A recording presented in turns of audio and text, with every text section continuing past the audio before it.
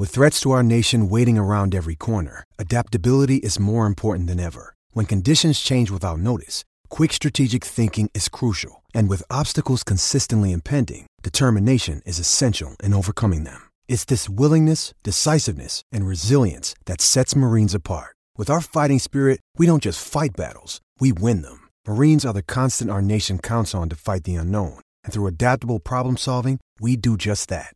Learn more at marines.com. Welcome to 3 In, 3 Out, the most unique Seahawks podcast. On 3 In, 3 Out, we like to dive deep into the micro moments of the game, the nooks and crannies, if you will, because that's what fanatics do. I'm your host, Clinton Bonner. Find me on Twitter at Clinton Bon. And I'm joined by the great Brandon Schultz, and find him at SeahawkersPod on Twitter. All right, flock, let's dive into the sober yin and raging yang that is 3 In, 3 Out. Go Hawks. Welcome in, welcome once again to the newest episode of 3 In, 3 Out, the most unique Seahawks podcast. I'm your host, Clinton Bonner. Find me on Twitter at Clinton Bon. I am joined by the one, the only, the great Brandon Schultz. Brandon, the Seahawks are Seahawks. We just put away a division, in quotes, rival to take our record to 6-1. We beat them down. We beat them up, inside, outside, come around. It was a thing of beauty. Brandon, I was telling you before we got on the pod, I could barely sleep last night, and yet I'm still this fired up. Brandon, how are you feeling today after a big 10-point victory over the lowly San Francisco 49ers? You know, it's a 10-point victory in the final score, but it really did feel as every bit of the 23-point lead that they had at the start of the fourth quarter there after the Myers field goal. And I wish people could go back, Clinton, and listen to last week's introduction that you gave and the energy from this one, because it is completely 180 degrees after last week's 3 In, 3 Out intro. Well, sometimes, not even sometimes, Brandon, it's just like this. When you win, I get fired up. And when we lose stupid games to a stupid other rival that we should have won, I get a little down. I get a little sullen. But we are back. We're on the personal good side of the ledger. The whole thing feels like an in to me. I know it does to you as well. And Brandon, why don't we just bring the good people of Earth, the good people of Seattle, Montana, just the entire globe, the hawk or the flock out there. Why don't we remind them that in 3 In, 3 Out, we don't subscribe to like so many rules. It's not like 10 commandments. It's not so many things. However, there is one rule that we must obey. We have to follow it. But I always forget it, Brandon. What's the one rule on 3 In, 3 Out? I know you're the keeper of Yes, it. I try and keep track of these things. I try and keep track of other rules too, especially other places that have narrowed their rules down to just one rule. And I'm reminded of the movie Anchorman, of when the one, do you remember that one rule, Clinton? It's no touching of the hair or face, when you're going into your Anchorman battle among stations. So much like Anchorman, we have our own one rule, and that is when the Seahawks win, we start with an in. We start with an in. That is exactly correct. And we're going to get into it on this episode's, yes, the blood of the 49ers will run on the streets because we just friggin' destroyed our quote-unquote rival, the Bang Bang 49er gang. They're pretty much toast, and I'm fired up to bring it to you with you, Brandon. So why don't we just do it? I want to just get right in. Let's dive into that first in, and why don't we start right now? All right, Brandon, so we do get to start with the in, and again, a big 10-point victory. Listen, sometimes things happen chronologically on 3 In, 3 Out. We know about the sober yin, the raging yang. We're going to get to it all. Sometimes they happen like right at the onset. I keep my ledger, and sometimes I'm hacking away right away with the first in. I am going straight at the first defensive play of the game. Toss, sweep, right. I don't even care who the 49ers running back is. I'm not sure if it was McHasty, McTasty, McRib, McKinnon, Coleman. I don't care who it was. Who cares about them? Toss, sweep, right to some 49er generic running back.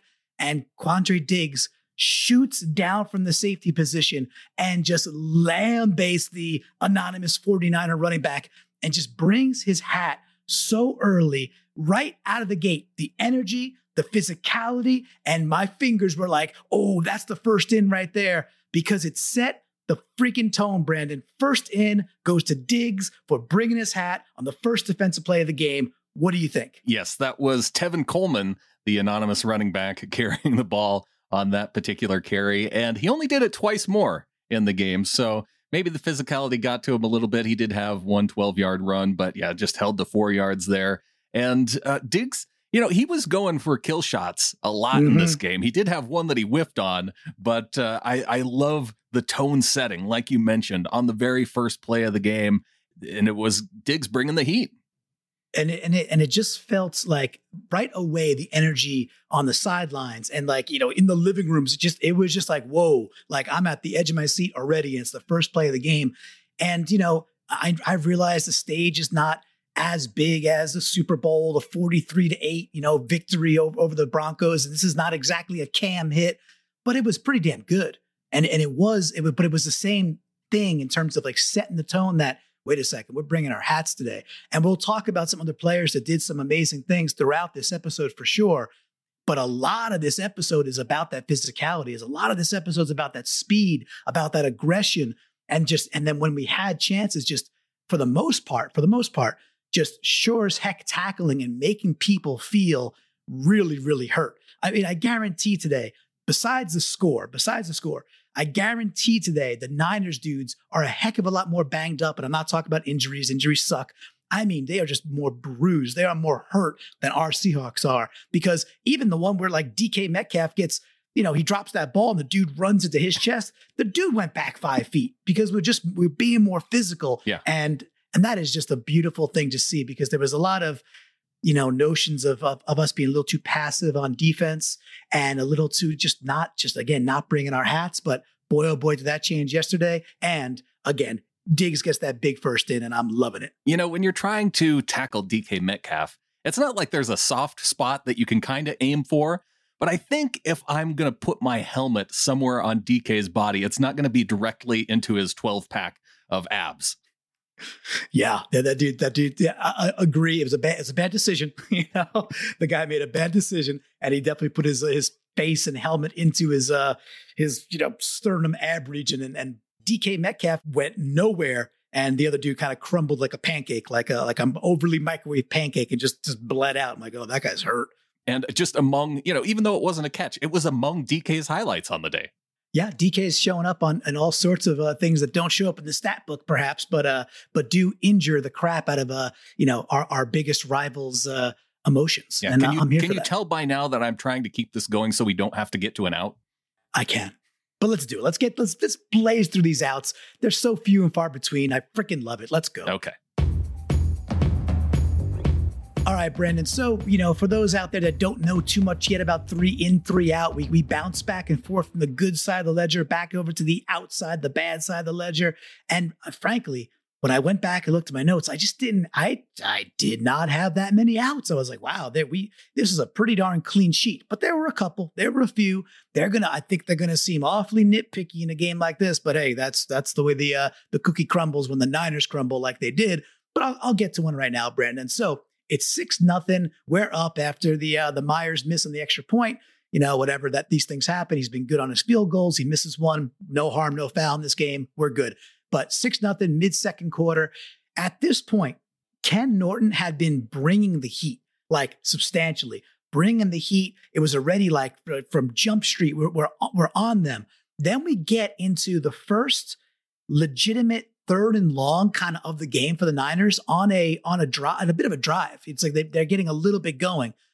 3rd and 9, and all of a sudden, we're only up 6-0. All of a sudden, we just decide to not. We bring 4, and we get it's like back to 0 pressure. So as much as what happens? I think it's a 10-yard out to Bourne, easily converts it, and away they go. They convert, and they're down the field. So that the out there is just like, why don't we do the things that are working all the time? We talk about this all the time. Is like, wait a second, Jimmy G wilts under any sort of pressure, any sort of pressure. And it's evident on the tape and what we're already seeing on the field yesterday. But the first chance we get a 3rd and 9, we don't do it. And the out is partially there to say, okay, that's one little nitpick on Ken Norton in a day that he had a good day.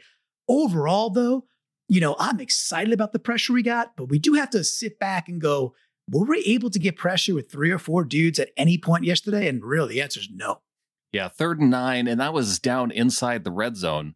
Yes, correct. With the 49ers looking to score there. And yeah, I don't think we had really a good sense of how Jimmy Garoppolo was going to handle the pressure for the entire day at that point, because it was just the first drive. I think we can look back now. And that was one of the things I was a little bit surprised by, because I talked about this with Adam on the Seahawkers podcast last week, that when Jimmy Garoppolo had been blitzed to this season, he had his largest yards per attempt. It was up over 11 yards per attempt when blitzed.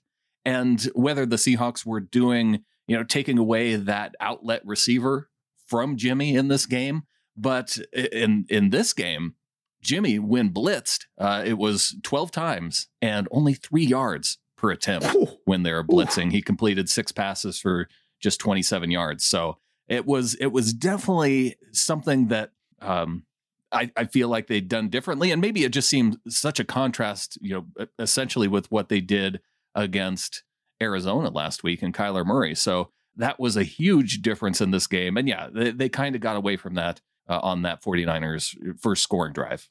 Yeah, and Garoppolo's only scoring drive. His only scoring drive before we hurt his feelings, and which we did over and over again. This was an emotional game for the Niners, and they were not feeling good. That plane ride, that's got to be brutal. But regardless, the one part I do want to challenge is that, saying that Garoppolo, there wasn't really, we didn't know how Garoppolo was going to be one way or the other. But yeah, we do. There is 2 years of tape out there now that, if you just put some pressure on really Garoppolo or Goff, you put pressure on those dudes, you don't give them a clean pocket, they become bad quarterbacks really fast. Right. And then, and that's, with pressure that makes sense, but sending an extra guy, sending a blitzer, then sometimes, there are quarterbacks that are very good at diagnosing that and capitalizing on that very well. And Russell Wilson, an obvious example in that case, because he did that with, to near perfection in this game against 49ers. Yeah, he was on fire. And like I said, that the out doesn't really hang on anybody specifically here. It's a bit of a one-off, which is nice. It was kind of a one-off. We saw a little bit of this later in the game, but we were up 20 at that point. Yeah, 23. 23. So I didn't have issues with playing a little softer later, although it'd be nice to bring the heat a little bit then too. But overall, great. This is when the outs start becoming ins. Overall, beautifully done. Well, I can throw it out in here. We normally don't talk officiating, but because it was part of this first drive, that penalty given to Alton Robinson on the very first play, on the 1st and 10, where he comes in and he doesn't go helmet to helmet on Garoppolo. Nope. He doesn't go low on Garoppolo. He doesn't land on top of him. Like, we know that there's a penalty for that. He didn't hit him late. I don't understand what the 15-yard rushing the passer penalty was for, other than that the 49ers decided not to block him, so he had a full head of steam running at Garoppolo. Yeah, no, I mean, great points there, because that drive was, like you said, the only scoring points that Garoppolo put up until Mullins was in later. And they got to start at essentially midfield because of the penalty. Exactly. And that was it. And without that, this could be very easily been a shutout deep into the fourth quarter. And at that point, if you're shutting a team out, well, then, there's a little more pride on the line, and you don't want, don't want them to score at all. They may have gone after correct. Mullins a little bit more. Yeah, you got the blood in the water, and you want to go at it a bit more. But you're right. I mean, it was just one of those plays where it's like, the modern NFL, sometimes you're like, what's he supposed to do? Like, you ran through all the things that check the box. Like, no, that's a perfectly cromulent hit. And it was. So just stupid call. Luckily, it didn't cost us all that much in the end, because we're better than the 49ers. And that's the big takeaway from this game. And now that we've got one in, one out in, let's come back after the break, Clinton. We'll do 2 and 2 on the back end and finish this off. Oh, the Woolery.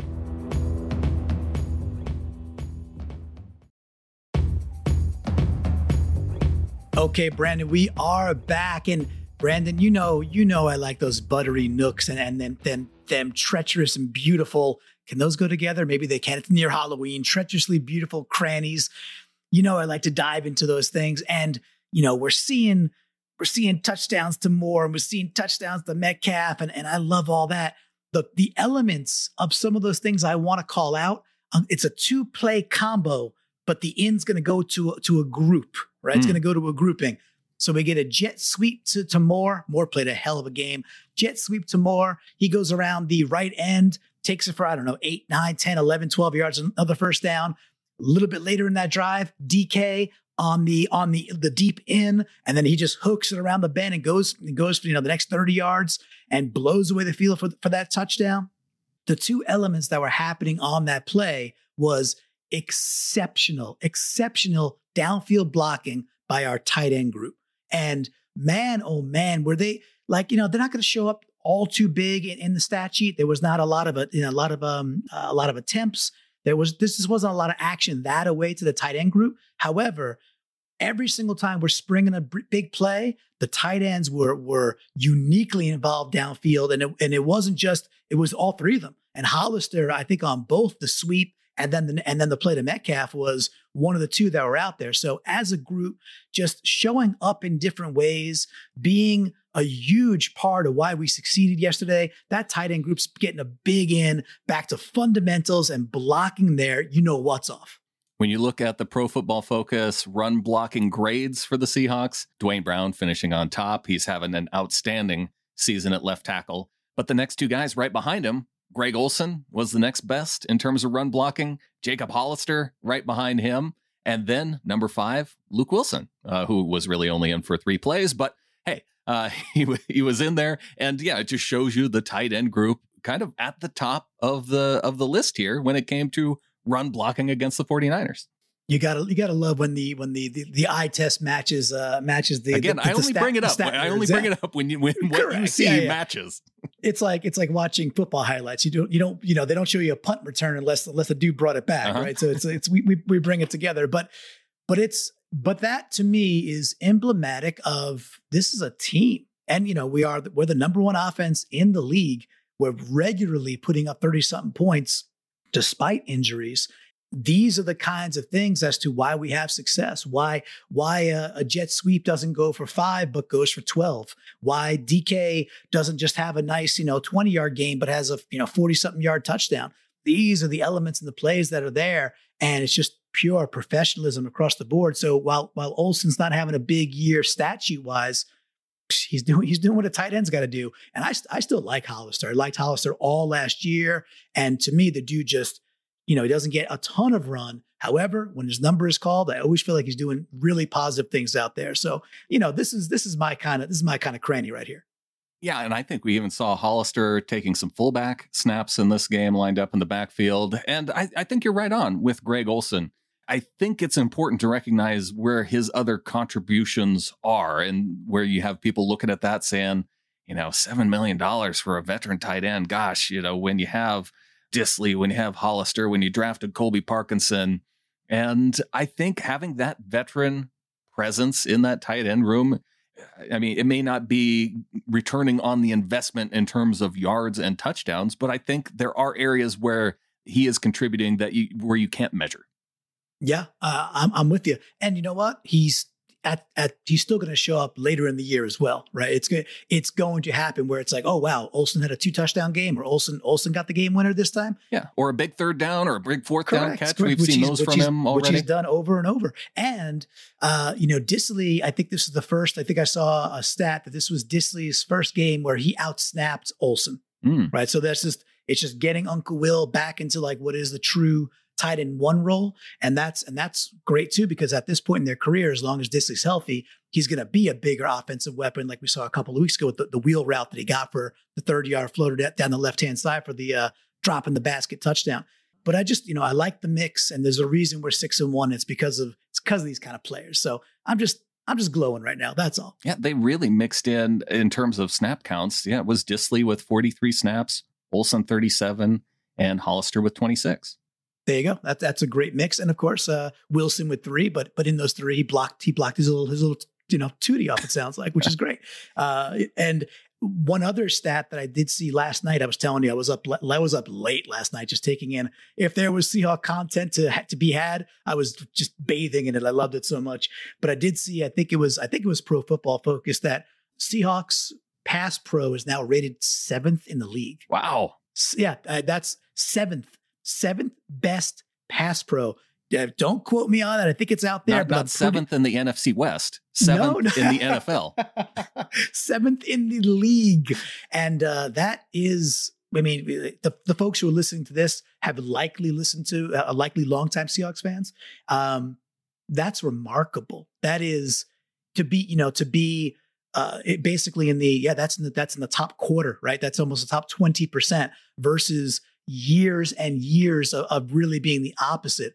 That is a remarkable difference, and we're kind of seeing the fruits of it. Yeah, well, it's got to be better than even the 2013 season, right? Where everybody harkens back saying, "Oh, that was the best line that Russell Wilson had ahead of him." Yeah, this is a better line, and it's a better offense. All right, Brandon, we are back on the outside the ledger. And like we said, I didn't see that much that was upsetting me in this game, but there's some stuff. You mentioned this earlier. So this is going to be one of those rare occasions where a dude wears an in, but he also gets to wear the heavy-hearted crown of the out. We're going to go right back to Diggs. That late touchdown the Seahawks let up. Hey, yes, the game. Let's just preface this, right? Yes, we won by 10. Yes, there was never a big panic moment. And yet, when they were up, half a hair away from making it a 1-score game with that 2-point conversion, it was like, oh man, are we about to go down this path? Adam in the Discord was like, he's like, are we about to make this, close for no damn reason? And luckily we didn't. And not even luckily. Luck has nothing to do with it. Made a great stop on that 2-point conversion and then never looked back. And that was it. The game never was close. But during that sequence before that touchdown, there was that when you said Diggs is going for the kill shot, and he did. And we got to make those tackles, because at that point of the game too, it's a couple things. You cannot let the Niners or any team score quickly, and you've got to make tackles so that, they have no chance of getting out of bounds also. Now, in that case, the dude was tackled in bounds, et cetera, et cetera. But who knows how that, you don't know that. But he got another 8 yards or so. Yes, exactly. So you're basically giving them back 15 or 20 seconds, right? If you're giving them 8 yards, you're basically just saying, okay, here's a free 20 seconds. You don't need to earn those again. When if we're going to play soft and you're going to let, Mullins dink and dunk a little bit and hit the stuff over the middle, it's flat out, you got to tackle. I know Diggs is going for that kill shot, like you said, but in that situation, dude, get your arms out there, wrap, bring the dude down, get back up, and let them burn another 15 seconds. So it's, again, in a game where we win big, we got to call out the little bit of warts, a little pimples here. So Diggs gets the in, and now he's got an out. So he has balance. Well, like you said, he had already set the tone early on in the game with the physicality, and we saw that tone play out, through those first 3 quarters of the game. So going into the fourth quarter, it wasn't so much about setting that physical tone anymore. It was about keeping the guys in front of you, making the tackles, and helping bleed that clock. So I can see why there were only 5 missed tackles in this game. So if you're going to give it to someone to wear it for missed tackles in this game, how many games have we had where you had one hand where you could count the missed tackles on? And Diggs had one, and gosh, if I want to name everybody I can, is Brooks, Ford, Monet, and DJ Reed. So, it's nice when you could just run off the list that quickly. That means it was a good tackling game. And so again, this out is kind of molding into an in terms of the Seahawks tackling, but that's the way it goes in a game like this. This is our show, where we're gonna run it the way we sure will please. But you did bring up a name there. You know what? I'm not even gonna mention the name. Maybe you bring it up later, but you definitely hit a name that's not on my ledger, but boy, oh boy, probably deserves to be. But yeah, man, I mean, it's going to be nitty like this, and that's a-okay. So why don't we just get done with this out and get back to the more fun stuff and talk about our last in. Let's do it. All right, Brandon, last in. A lot of the stuff for me was early, and it's not because I was drinking and forgot to take notes later. I wasn't drinking during the game whatsoever. I was focused and having fun, and with that, so much of the stuff happened early to me that I was like, ooh, there's a good little micro moment. I'm going to go back to my man, David Moore. I think David Moore had, when you put everything into the hopper and you put it into the blender, I think he had his best game as a Seahawk that I've ever seen him play, top to bottom. With everything. When we talk about the 2 key punt returns, a really nifty touchdown, just the jet sweeps where he was really good in space. And the play I want to bring out again was early, 0-0. I think it's drive 2 or drive 3, but it was, we had a rough start. We looked sluggish. We didn't look very good out of the early gate, but there was a 3rd and 5 deep in our zone, still in 0-0, and Moore runs a little slant on the left-hand side. He catches the ball and he's popped immediately. He's hit hard. He's over the first down marker, comes down with it, and just, it's a first down. And it just got the friggin' locomotive going. We had to have somebody step up and convert a 3rd down play, which, Russ gets credit there too, but also hold on to the ball, make a tough contested catch.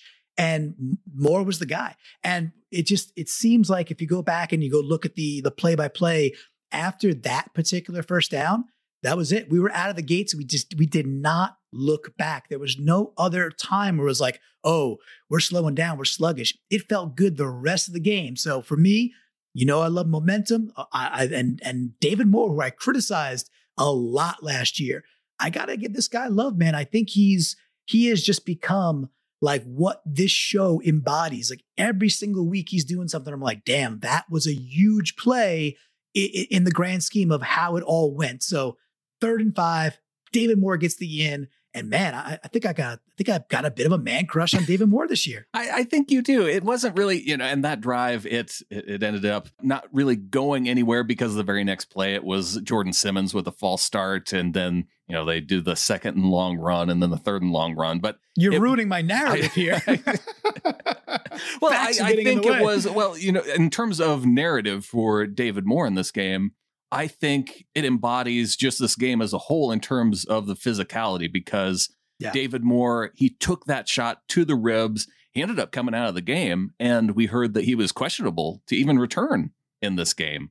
And so you look at that, but because of that toughness, he came back in, and he was part of that drive where you mentioned he had the big jet sweep to the right side, picked up 13 yards, and 2 plays later, it was DK Metcalf in for the 46-yard touchdown. So I think you can look at that and say, there was a guy who, he took the shot, much like Diggs delivering those types of shots, and we didn't see much of Tevin Coleman, but we did see some big plays from David Moore after taking that shot by the 49ers. Yeah, and I think that's a beautiful, beautiful way to bring it back to the importance of it, because I had forgotten. It came back to me that you're right. He was all of a sudden questionable with a rib injury, and then he's back out there. I'm like, oh damn, he's okay, good. Because I got to tell you, like from a punt return perspective, he's really good. He is an exceptional punt returner, and that's not just always getting the yards, but that's knowing where to be, always catching the ball in the air, not letting the bad ball bounce when there's a chance to go get it.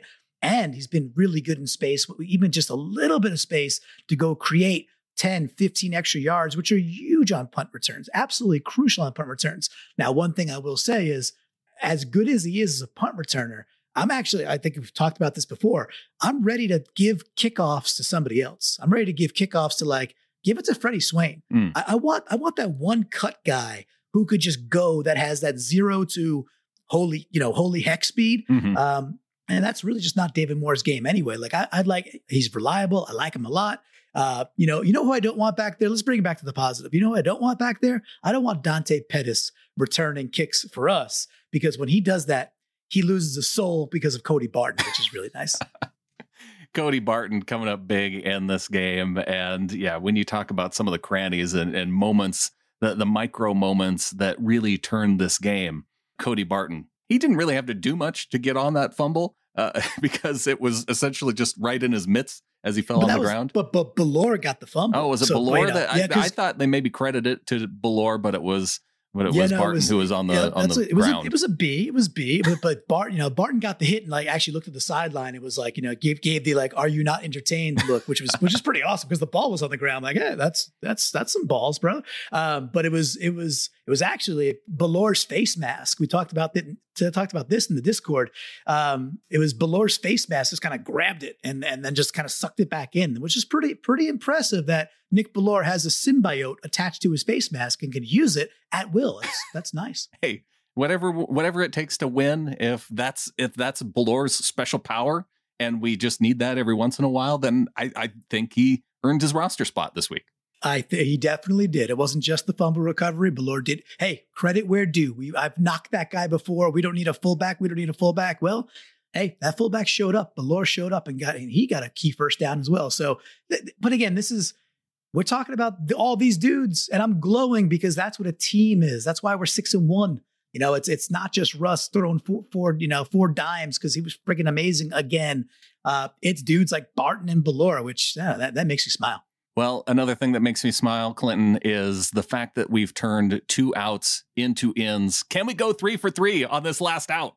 Yeah, once you hear this one, you'll know we can. Okay, Brandon, so we got this last out. And again, I think I prefaced it earlier by saying it's more of a discussion point, really. The element for me that came up, and remember, I ingested a lot of content post-game. I was into it all. You put it out there, I was sopping it up with some cornbread and a biscuit and just devouring Seahawks content. You doubled up cornbread and biscuit. Yeah, I was the turducken, but just stuffed those together. And then I really wanted as much sop potential as I possibly could. It was it counteracts the sauce sometimes, by the way, which is quite nice. It's a little known secret that we're heading into Thanksgiving. You double it up. I can't wait. So, I don't think many people are aware of the cornbread biscuit combination, but I'm willing to try it. Yeah, just try anything once, right? Why not? And after the game, there was a lot of jibber jabber about it was this kind of like this feeling that people are putting out there about the Seahawks offense can do whatever the heck it wants with any running back it wants to do it with. And I was like, wait, did we watch a different game? Did we watch the same game? Are we I will always kind of come to the love, if you will, the defense of Chris Carson. And Chris Carson, he does get hurt. This is year 3. He's been hurt every single year. But, as much as DJ Dallas played well, he did his thing. Mm-hmm. He obviously gets 2 touchdowns. I don't think people were watching the same game if they feel that as we enter the winter months and as we get into games where you really got to run the ball. And if we end up in the playoffs against a team like Kansas City, we're going to want to keep Mahomes off the field and be able to control the game a little bit more. And that's Chris Carson. So there was a lot of this sentiment out there that oh yeah, that's why you don't re-sign a guy like Carson. You can make other arguments, but DJ Dallas's performance as a running back to me was not one of those. And so it's not an out to DJ. The dude scored his first 2 touchdowns in his career. He played well, but it's just the analysis of any running back will do, which I have an allergic reaction to that. And I just shake it off and go, I'm not sure we watched what I watched. Yeah, I would agree with you there. It is definitely not any running back can come in and make the Chris Carson difference, right? I mean, even Carlos Hyde, from what we've seen from him to this point, Carlos Hyde is not Chris Carson. Right. Carson is he's borderline top 5 back in the NFL, and most of those top 5 guys, are guys who are such great receiving options out of the backfield too. And Carson's no slouch when it comes to receiving the ball out of the backfield either. He's up there too. He's just not in the McCaffrey, the Cook, the Kamara type level, but he is up there. Just I hesitate to say that any running back can come in. I think with Dallas, the fact that he came in, he had 41 yards. He had some nice catches out of the backfield. I don't know how he got tackled on that screenplay where he had 3 dudes lined up ahead of him. I think there was a 49er and a hatch under the turf that popped up and just grabbed his leg. Because I don't know how he managed to get tackled with so many Seahawks blockers out in front of him. But I love the fact that Dallas came into this game and he didn't make any huge mistakes. He didn't have that pass block where he whiffed on, or the a critical turnover where he put the ball on the ground, because that's, I think, what I worry about the most for a guy like Dallas coming into, is this moment going to be too big for him? And I didn't get that sense from Dallas at all. Awesome points. The dude had fun. The dude was loose. He played his game. And I had that screen written down as part of this too, because, it's fair. We've done it a couple times this year, and it's still few and far between where we set up a screen where you're at home. It's one of those plays where the home viewer could get really excited in advance because, number one, there's a jailbreak. You're like, okay, that's, this year especially, that's odd that there's a jailbreak. And then you just start to see the dudes drip out. I'm like, oh wow, we got 3 guys out here. We have the convoy set up. And then Russell Wilson actually delivers the pass, and it's caught. Yeah, exactly. It's kind of a 50-50 ball for Russ, which is very strange, but the truth. And then he gets it. And that was the thing too. There's with DJ, we talk about that 0 to go acceleration. I'll give, hey, Penny's got to get healthy and get on the field. That's Penny. That might be a touchdown. Like, that's how much faster he can accelerate and go. Where I will turn this back to an in is that's probably a touchdown with Carson, because he doesn't get brought down by, a shoelace tackle. Yeah, for sure. Like, I agree 100% there as well. Or at least it's, Carson going for 15, 20 yards, and then safety comes up and he takes him for 3 more yards. And it's a big physical play, as opposed to, wait, how'd that happen? How'd you only get 5 on that play? With that though, I will say DJ Dallas reminded me of, and again, I don't think that the talent level's not there, but he's a patient runner. He got to the outside quite a bit where I didn't think there was anything there. Then all of a sudden he's got 7. I'm like, oh, he got there. He had a bit of like a Le'Veon Bell in him, like early Le'Veon Bell, not the jerk that's out there now, but like early Le'Veon Bell in his career, where he could be super patient back there and then see a little thing and go for it. Now, I just don't think he's on that kind of level from a talent perspective, but that was the kind of vibe I was getting. I was like, oh, he's got some patience back there. He's not, he's not, just going to commit to the first hole he sees and then hope he, gets 2 or 3 yards in a cloud of dust style. So that was cool. And that was encouraging. However, some of those 3rd and 2s and some of those plays where it's like, no, dude, you just got to hit that friggin' hole and blow a dude back 3 yards. I don't think that's in his game. And that's, Chris Carson does a lot of things right, and he certainly does that really, really well. Yeah, it's interesting, bringing up that patience. I compared him to Thomas Rawls in the post game, just in terms of his energy. But that reminded me that was one thing that Rawls didn't have. He didn't have that patience to wait for the hole to open up or to get behind a blocker. So I guess I am a little bit optimistic that Pete Carroll can teach the physical side of it, because I think the patient side of it is a little more difficult to learn. I think that's a really cool call out, because I agree. I think that is a more nuanced thing, that if you're confident enough and that, because that's vision also. It's like, wait, if I just wait a half a tick, I think I'm going to be, better over here. And that's interesting. I don't think that part is teachable. Like the Rawls example is perfect. He would like literally run into the back of his center. Like, right. Like, where am I supposed to go? I'm running there. Yeah. Give it a half a beat. Let him get to the second level, maybe, like perhaps. That's a great call out.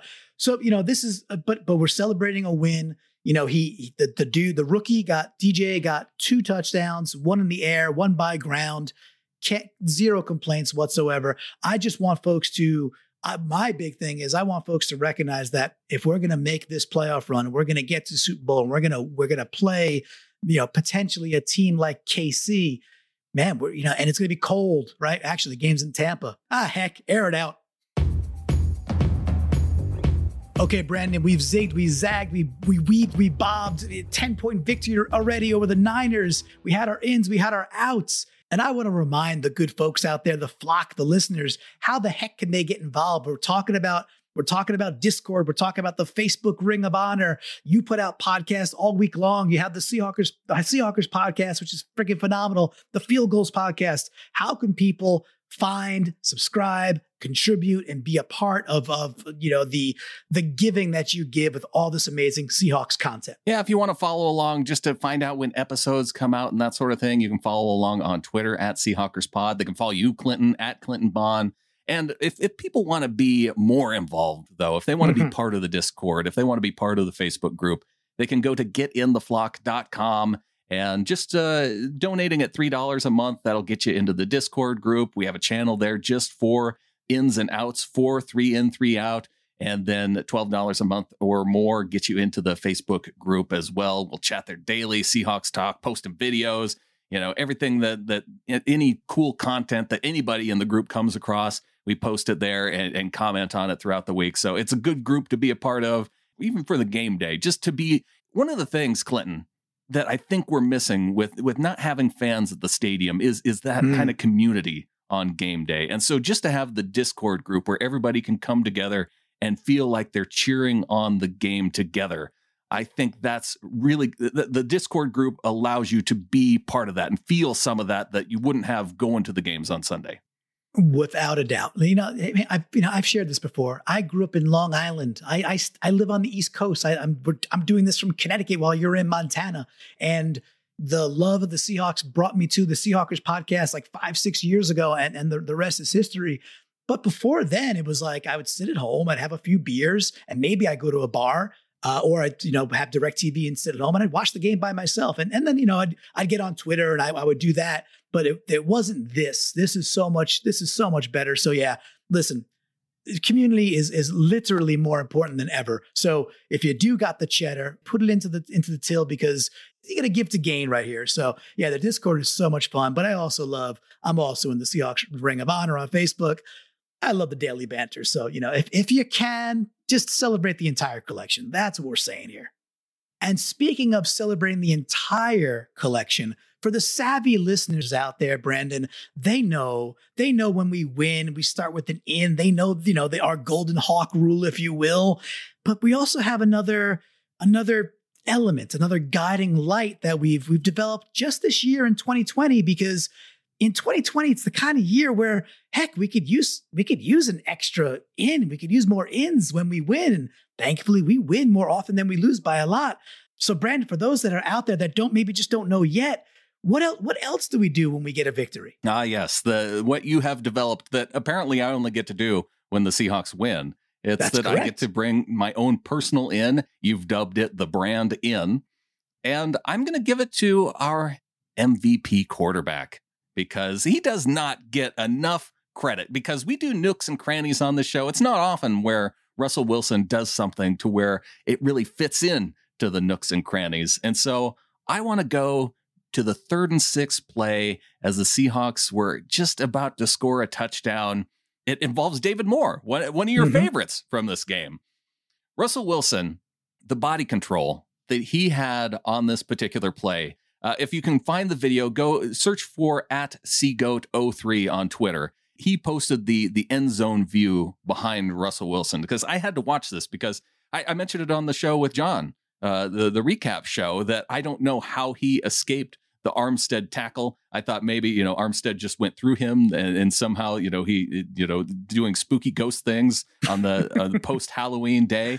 But Russell Wilson, he had to move to his left and then step up in the pocket and then throw across his body to the right with not only just the 3 defenders around Moore, but he was escaping Armstead. There was another defender from the defensive line stunting around to the inside that was about to come into his face. And Damian Lewis was on the ground tripping Russell Wilson as he was throwing the ball and falling forward. And so just his ability to contort his body, the shift to the left to move around Armstead, the ability with his arm to, to deliver the pass in there to Moore, and as he was tripping over Damian Lewis's feet on the ground. An incredible play by Russell Wilson, and I thought was worthy to kind of break down as part of my brand in. I love it. I love it so much.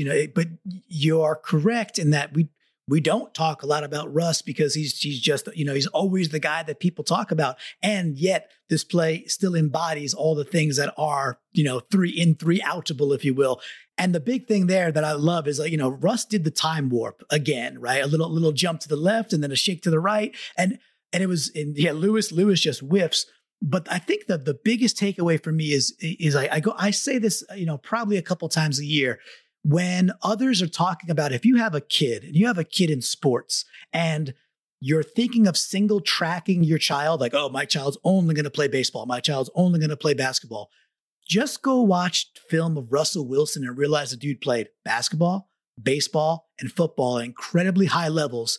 Put that play on repeat and understand that his basketball moves and sense came up right away. His baseball ability to kind of throw off balance and still hit a dude. Like, don't single track your kids. Don't. This is a PSA, Brandon. Your Brandon's a PSA. Do not single track. Do what Russell does, and your kids will be doing the time warp within no time at all. First of all, I love the Rocky Horror reference. But two, if we're talking about Russell Wilson being that person that you can point to your kids toward and say, do that. Another play to look at would be the DJ Dallas, the missed handoff, where he started blocking on the outside. And Russ, with the broken play, had to figure out, okay, where am I going to go with this football? His linemen were in the end zone downfield. So if he throws the ball in that situation, it's a penalty with an illegal man downfield. And he's just trying to get as much yardage as he can and able to doesn't lose yardage, I don't think, in that situation. So that was a nice move. And on the very next play, he's not mad at Dallas for missing a check. No, he goes right back to him, and Dallas catches his first touchdown pass of his NFL career.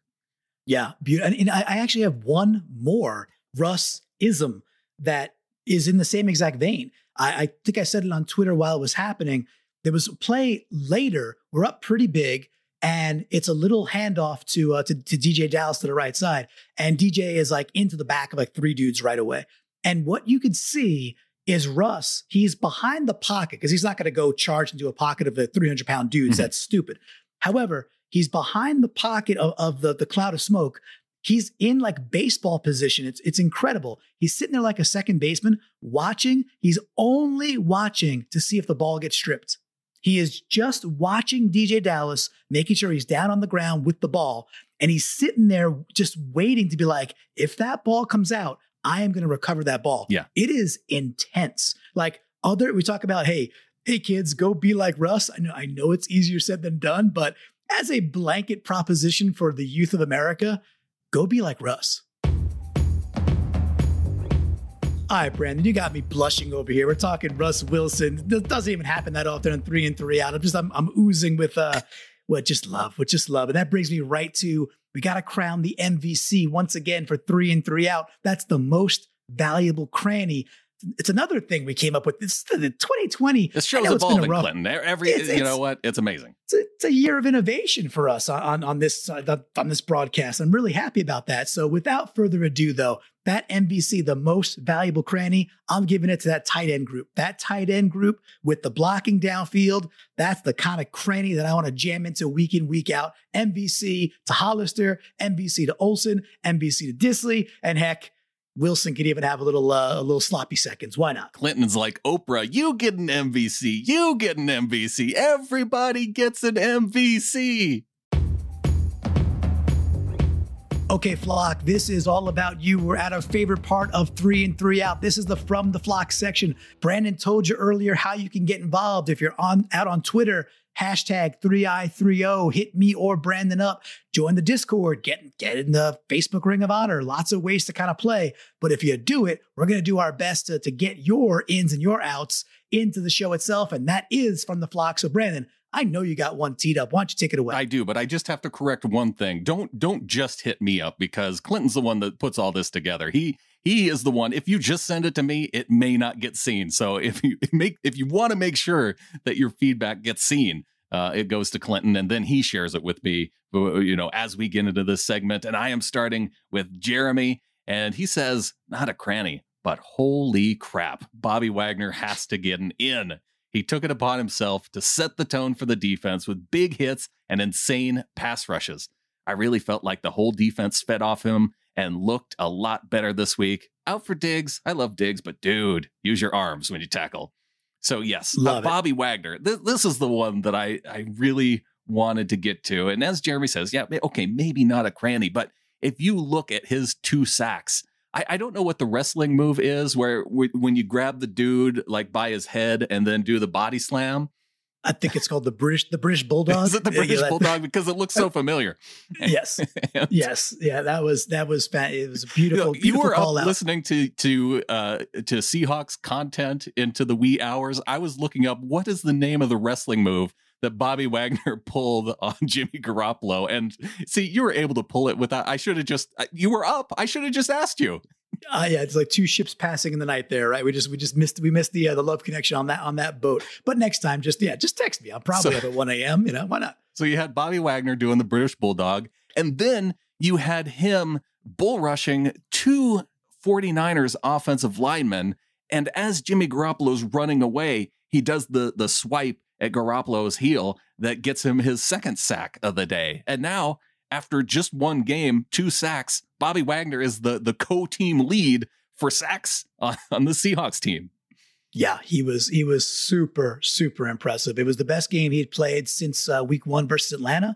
And it was just that old Bobby vibe, right? And I think it comes down to, listen, we didn't talk too much about DJ Reed. We didn't talk much about him yet. We're going to get Snacks. We're going to get Dunlap. We're going to get Adams back. Don't sleep on this defense quite yet. We're going to hit a patch of teams that are dreadfully bad. People keep on wanting to say this is a bad defense. We'll see. Let's wait till it gets a little colder. Let's wait until we're sitting in like late November, early December. Come back and check on our defense then. And let's see if you still think that way, NFL. Yeah, I do think that the defense, we're going to start to see it even out here going into the second half of this season. Yeah, and I think we're going to keep on winning some games. And speaking of keep on winning, why don't we keep the streak alive? Because this show is obviously all about the ins. We got Daniel Weinholz. He's coming in from the Seahawkers Pod Ring of Honor. And he gave me a full ledger of 3 ins, 3 outs. I'm not going to read all of them. I'm going to hand select one that I love the most. This was in. When the Niners hit Russell helmet to helmet, we protected him. Because that's my catfishing, QB, man, get back off, get your hands off him. And I like that too. I like that mentality of like, hey, you hit our guy, you're about to be surrounded by our dudes. And one of them is DK Metcalf. So you better bring stronger dudes. And it was one of those hits where you hate to see, I can't get over how many people are trying to defend that. Like I can understand, okay, if the dude comes in and nails Russ in the ribs or in the hip, as he's sliding because he's not fully into his slide at that point, okay, that's fine. You're hitting a quarterback before he's really getting into his slide. But the dude came into with the crown of his helmet. So I don't see any defense of that. Yeah, to me, it was just like, was he trying to hurt Russ? No, because the slide was weird. And is that still clearly a 15-yard penalty? Yeah, there's a rule. You can't hit a QB in the head with your helmet. He did. Or any player. It's not just a QB thing at that point. Because if you want to say, okay, the normal rules should apply in that situation, if it's a running back who's getting hit with the crown of a defender's helmet, it should be 15 yards. That part was like so night and day for me too. And like, and I'm also in the, I get it. What the hell is a defender supposed to do? Like he kind of slid. However, he lowered his head and used his head to hit Russ's head. This is like, hey, 15 yards. I didn't get it either. But one thing I do get, Brandon, another in I get here is we got John Ryan's face over in the Discord. I like that John Ryan's face is always bringing up other parts of the anatomy. He goes in DJ Dallas's smile. I like that. I like that too. And we do have to get an out in here as well, I suppose. So Boo. I know. We go to, leave it to Hong Kong Hawk, Dave Bloomquist, to give us our first out. A few too many pre-snap penalties, but yes, very satisfying win for sure. So I think that, Dave brings up a good point here. The pre-snap penalties were, I brought up that one Jordan Simmons on the second drive of the game that really did kind of kill that drive after that nice David Moore third down completion. And there were some moments where they were able to overcome some of the penalties, but overall on the day, that does get into the difficulties of selecting an out in this game. And I think that's one worth mentioning. Nope, I agree. I am going to head right back to an in though. I'm going to take it right back to that side of the ledger. We got Right Hand Dan also in the Discord. He goes in DJ Reed. way to fulfill the next man up mentality. Hey, I don't know about you, Brandon. DJ Reed, like that dude looked like a difference maker out there. All the DJs were being celebrated, but he looked like a difference maker. Jay Scott, AZ12, he has the in on tackling. I mentioned it before. Just being able to count on one hand the missed tackles. He does say some missed tackles for sure, but mostly making hard-hitting key tackles. Yep, loved it. Back over to an out from Ella I. We love some Ella in the Discord. She's great. She does say out, making Mullins look good. However, I talked about that earlier. Yeah, you look good, but that's garbage time. You know, you want to look good in garbage time when we're not playing any sort of press and we're 10 yards back and letting you dink. All right, but again, if that's an out, that probably means we had a lot of good stuff to talk about. So thank you, Ella. Yeah, 30-7. Allow them to spin as much clock as possible as they try to score. And yeah, they got a little bit close, but it was one of the nice things was that seeing the Seahawks' ability to respond when they did try the onside kick, and they just decide to essentially they ran the ball well on that drive, whether it was Russ picking up a first down, or I think that was maybe the one that he took the helmet to helmet on, but they ultimately converted that attempted onside kick into a touchdown, and that really helped seal the game. Yep, always. I mean, it was super nice. I think you commented on it when the game was happening. You dropped something in there saying like, "Hey, just go score a touchdown." Like they gave you the ball there. Like seal this friggin' deal away. Yeah, and they did, which is really nice. Well, here's what I'm going to take out. I'm not putting this one away because I love symmetry in life and everything else. We got B Wags Biceps in the Discord. His in is B Wags Biceps. I mean, that's poetry. It is. Right Hand Dan comes with an in. It touches on what you already hit on, Clinton, an underrated in to David Moore with making those clutch catches. Mickey Swank out on Twitter at Mickey Swank, also Schmick. He goes in. I'll shorten this just a little bit for brevity's sake. He's like, watching Jimmy G get benched is always nice. Now we know that Jimmy did re-injure the ankle. He's going to be out for a number of weeks, heal up and all that. We don't want to see people injured. However, man, did we make Jimmy G look like a really, really bad quarterback, which I think he is. Mike at McG2587 on Twitter. I like this one because it even involves some self-scouting. He says, in DK continuing to stick it to those who doubted him prior to the draft, loved all the DK stuff. No real need to mention DK in the show because, he's being covered well in the national media after this game. But the out here from Mike says, my premature criticism of DJ Dallas. Mike is giving the out to himself for premature criticism of our fourth round running back.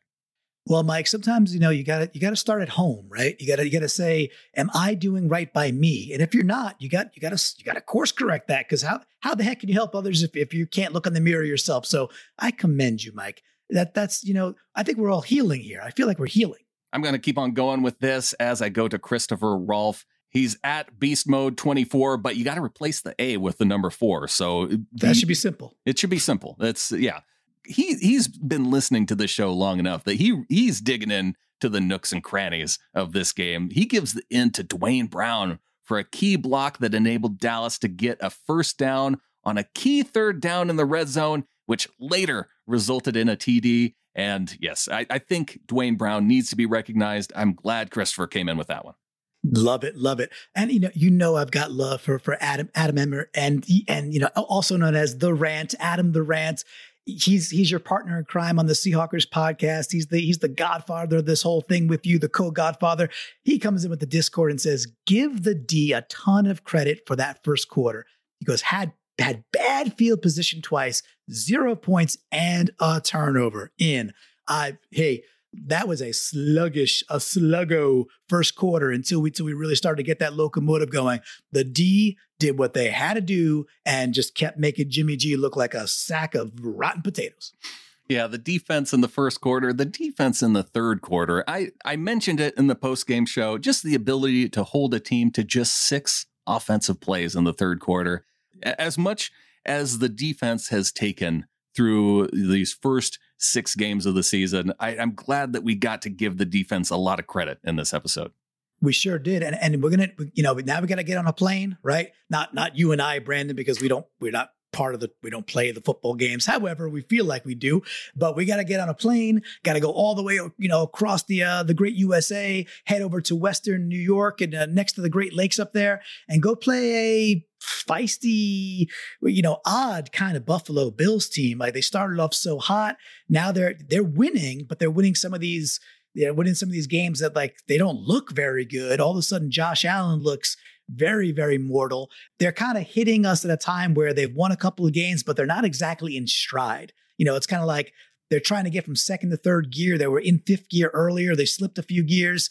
And, when you get that kind of opportunity, you got to go whack a team like that. You do not let a team like that on the road just stay in a game. So what I want to see, I would love for us to just go out there with a similar type of aggression. Let Russ get going really, really early, because throughout Pete Carroll's entire tenure, we always hear, can you win the game in the first, the second, the third, and it's the fourth quarter? Well, you know what, Pete? In this game, we won the game in the second and third quarter, specifically the third quarter. We put this game away. So I'd love another repeat of a game where if we're up by, let's say, 14 points heading into the fourth in Buffalo, that sits pretty well with me, Brandon. I got to be honest. This game's going to pose some challenges for them, especially I think the Bills are a good running team. And so if they get that going, and plus, even with Josh Allen's arm strength if they get behind the sticks, that we haven't seen this team perform very well in third and long situations. And I think that's something that they could struggle with going up against a quarterback like Allen. The thing I'm probably most fired up for is the return of Adams, right? We get Adams back. And if we just have that mentality of like, we are going to put pressure on Allen, make him be accurate. I think he gets a bit of a bum rap with his accuracy in general. I think he's gotten better in the last year. However, I'm still in that corner that's like, put some heat on that dude early, make him be precise downfield and see how it goes. So I'm super, super pumped to get Adams back. I think he's going to be the difference maker that he is. I'm looking for him to come in, get a sack, get a deflected ball, and maybe put Allen on the turf one or two times, deflect the ball, Karch Karai style. Away we go. And with that, there's only one thing left to say. Go Hawks. Go Hawks.